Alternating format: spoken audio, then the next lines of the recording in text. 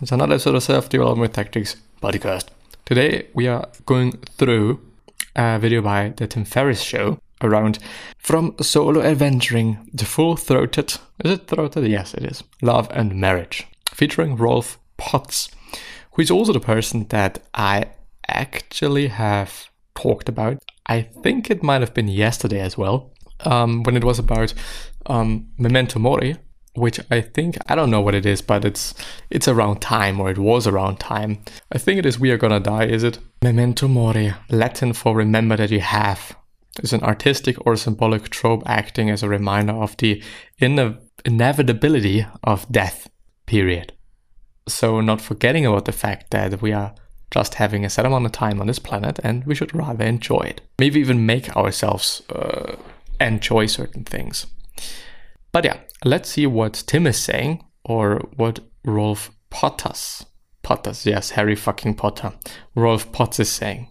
The question that I want to ask was, as the solo dirtbag traveler, get up and go anytime, marriage now, what happened? I mean, I'm not saying that in a bad way, but how did you personally arrive at a point where you're like, okay, I think this is the next...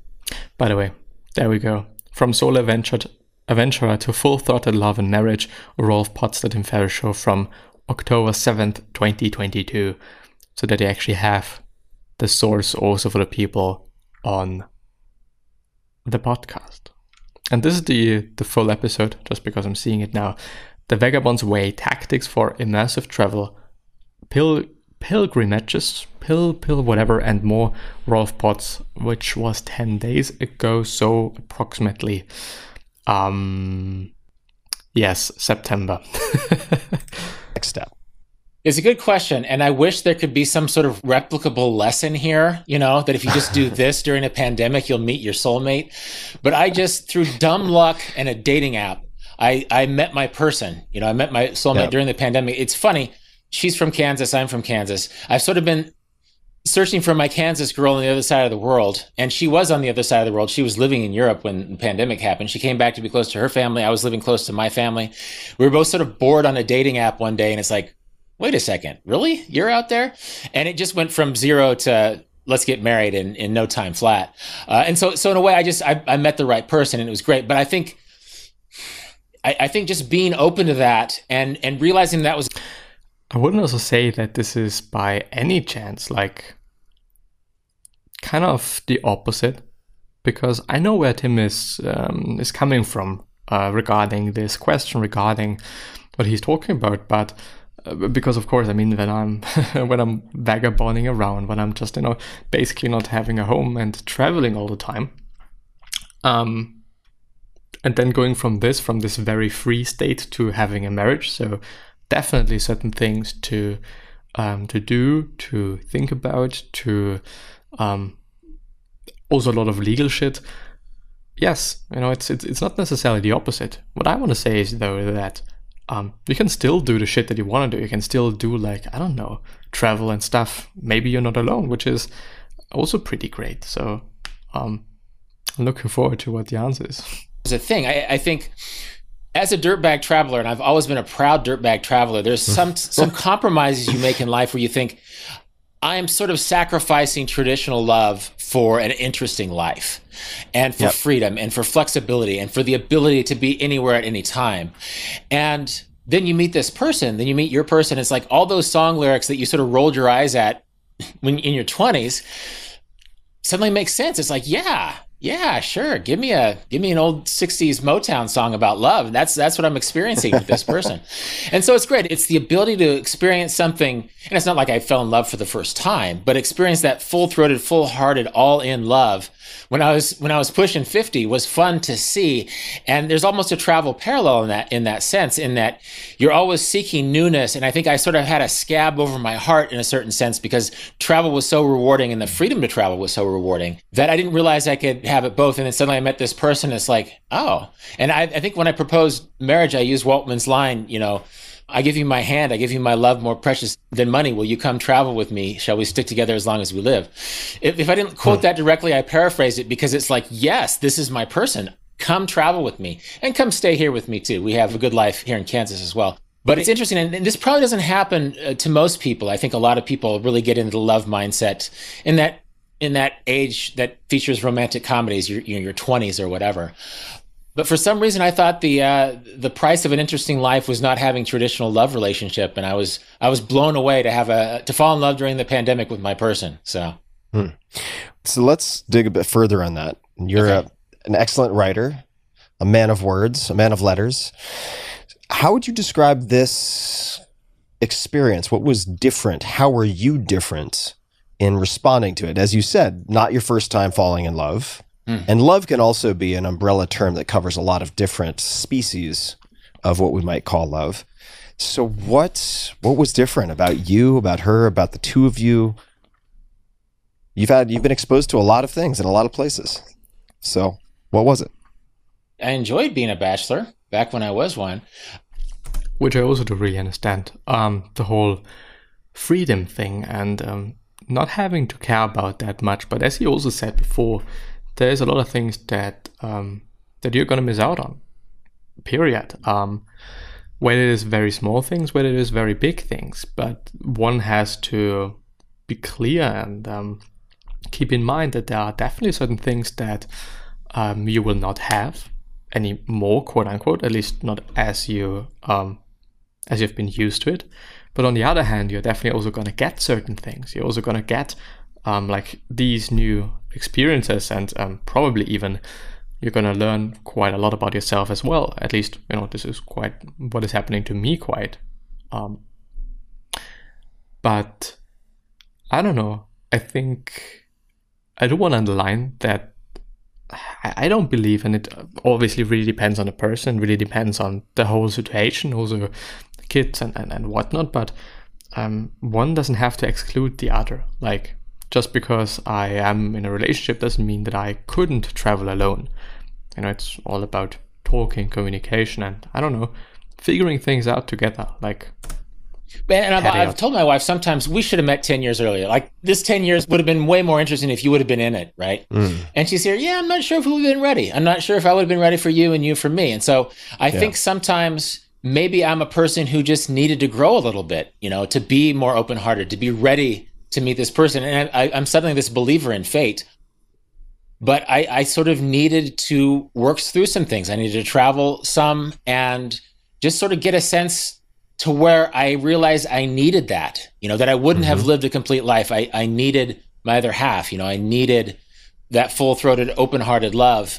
And it sort of caught me by surprise. But now that I have it, it just doesn't make sense. It's like, what was I doing all those years before I met my wife? So does that answer your question? Or you? I think it does. Yeah. I suppose I'm hearing you being more prepared on some level, even though perhaps it wasn't a conscious preparation for this, but having changed over time, become more open-hearted.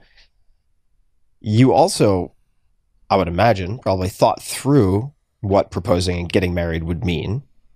I suppose if you have any other pieces of advice or suggestions for folks out there, maybe one who you're talking to, who is, and it might also just say and mean that, first of all, it is okay to wait quite some time. It might be the case that, of course, depends on where you're living and, other circumstances and situations, but sometimes one is, I don't want to say obligated, but society quite says that you should be doing this and that and the other thing by this and that age, whether it is because other family members have done that or just the majority is doing that. But he said he was pushing 50, so I assume that he might be 50 right now or very close to it. And I don't know, I think it is really okay to wait up until this point to just, do X, Y, and Z. I don't think that this is wrong or bad or whatever. I really don't think so. Might also just be really smart to do so. I think on one hand, well, it could also be quite dumb or quite difficult then, because up until 50, I'd say that who you are is quite who you are, and maybe changing becomes more difficult, and adapting to certain things becomes more difficult. And then, of course, communication becomes even more important and more often. But I believe that for some people, it is just what they need and what is sensical and smart. And for some other people, it just, might indeed be like, I don't know, just in the 20s or in the 30s or whatever. But I believe it is not about rushing things. I'd say that this is very rarely smart. I'd say getting to, if not having already passed the midpoint in life, who has not yet arrived there. Right? What would you say? I think that needs to be worked through. I think too many people in all societies marry too soon because it's sort of expected. They think it will complete them somehow. I think working through ambivalence or through uncertainty is an important thing. I had a concussion. I wrecked a motorcycle in Asia in 2019, and it led me into some post-concussive depression. And I think sometimes that experience, actually, I'm not sure how hardwired for depression I am. I'm sort of this reflexive optimist, but it also felt seasonal depression sometimes. And so it was probably always there, but just sort of working through, sort of having my head knocked in a little bit and being, sort of working through dealing with aloneness and sadness and realizing that being completely an island away from other people is not necessarily a desirable thing. And I don't think that depression necessarily is going to compel someone to just marry the next person who walks in the door. I think I was very lucky to meet someone who's very well suited to be with me, and I with her. But I think working through those, just realizing it's something you need. Like I think I realized I needed that kind of love before I met my wife. And when I met my wife, it's like, oh, well, there you are, right? And so I worry, my nightmare is that I may have met her 10 years earlier and not recognized the way that she completed my way of being in the world. And so I would say don't be afraid of those negatives and the sadness and sort of trying, but be honest with yourself. I think sometimes maybe men have a problem with this more than women, is that self-sufficiency, trying to be completely self-contained and having freedom and not really having obligations to other people in life doesn't always yield happiness in a way that sort of yoking yourself to somebody else's life can. And so I can speak with expertise about travel, less so with love. I still feel like I was really blindsided by it. And again, very lucky to have experienced it in the full-throated way that I did. But I think just sort of working through it and realizing that complete independence and sort of being pinched off from other people in the world is not necessarily the best way to live. And that is it with the video. I think, as well as I actually said before, there are always going to be upsides and downsides of whatever situation you're in and whatever lifestyle that you're having, and doesn't necessarily, like, maybe even the negatives aren't that negative, maybe the positives aren't that positive. I think, well, first of all, it is very individual and how you're living your life and how somebody else is living their life. But also, I would say that when one is able to live a happy life on themselves and are kind of content with who they are and are actually really happy with who they are, maybe, just maybe, it is also then easier to live together with someone, because it might just be about an addition for the other person and the person being addition to yourself. It's not about needing. Of course, at some point there is going to be a very strong connection, I'd say. But I don't know. Like, I do like the thought of I'm good myself, and I'm able to bring such a lot to the other person. I think this is a cool thought. I think this is a good and cool concept to maybe live by. To maybe, I don't know. I would say that this sounds good. This sounds really good. Kind of trying to maximize what it can bring to the table. Of course, without expecting quite anything by the other person. Of course, there's going to be certain things that are just important for you, just, individually important for you, and just some things that are important for or to me. But what can you offer, and how good can you make the other person's life? Maybe, I don't know. I think that there are just many questions. Once again, it is about questions. Many questions that one could be asking oneself, and then to focus on, then to remember, and then to make sure to fulfill them, so that, I don't know, maybe you're just bettering the chances that things are gonna be good, working out well, or it's just good, or it's just making you happy, having like this overall goal, or this way of living, like creating meaning for yourself, basically, and a reason, reasoning things for yourself. But yeah, I hope that I've been able to spotlight certain things, certain ideas, certain concepts maybe as well with the video. So thanks to Tim Ferriss and also Rolf Potts for the inputs and the thoughts. And I'm hopefully going to see you the next time. So bye-bye. And now we have to wait till some time passes that the fucking outro is not being cut off.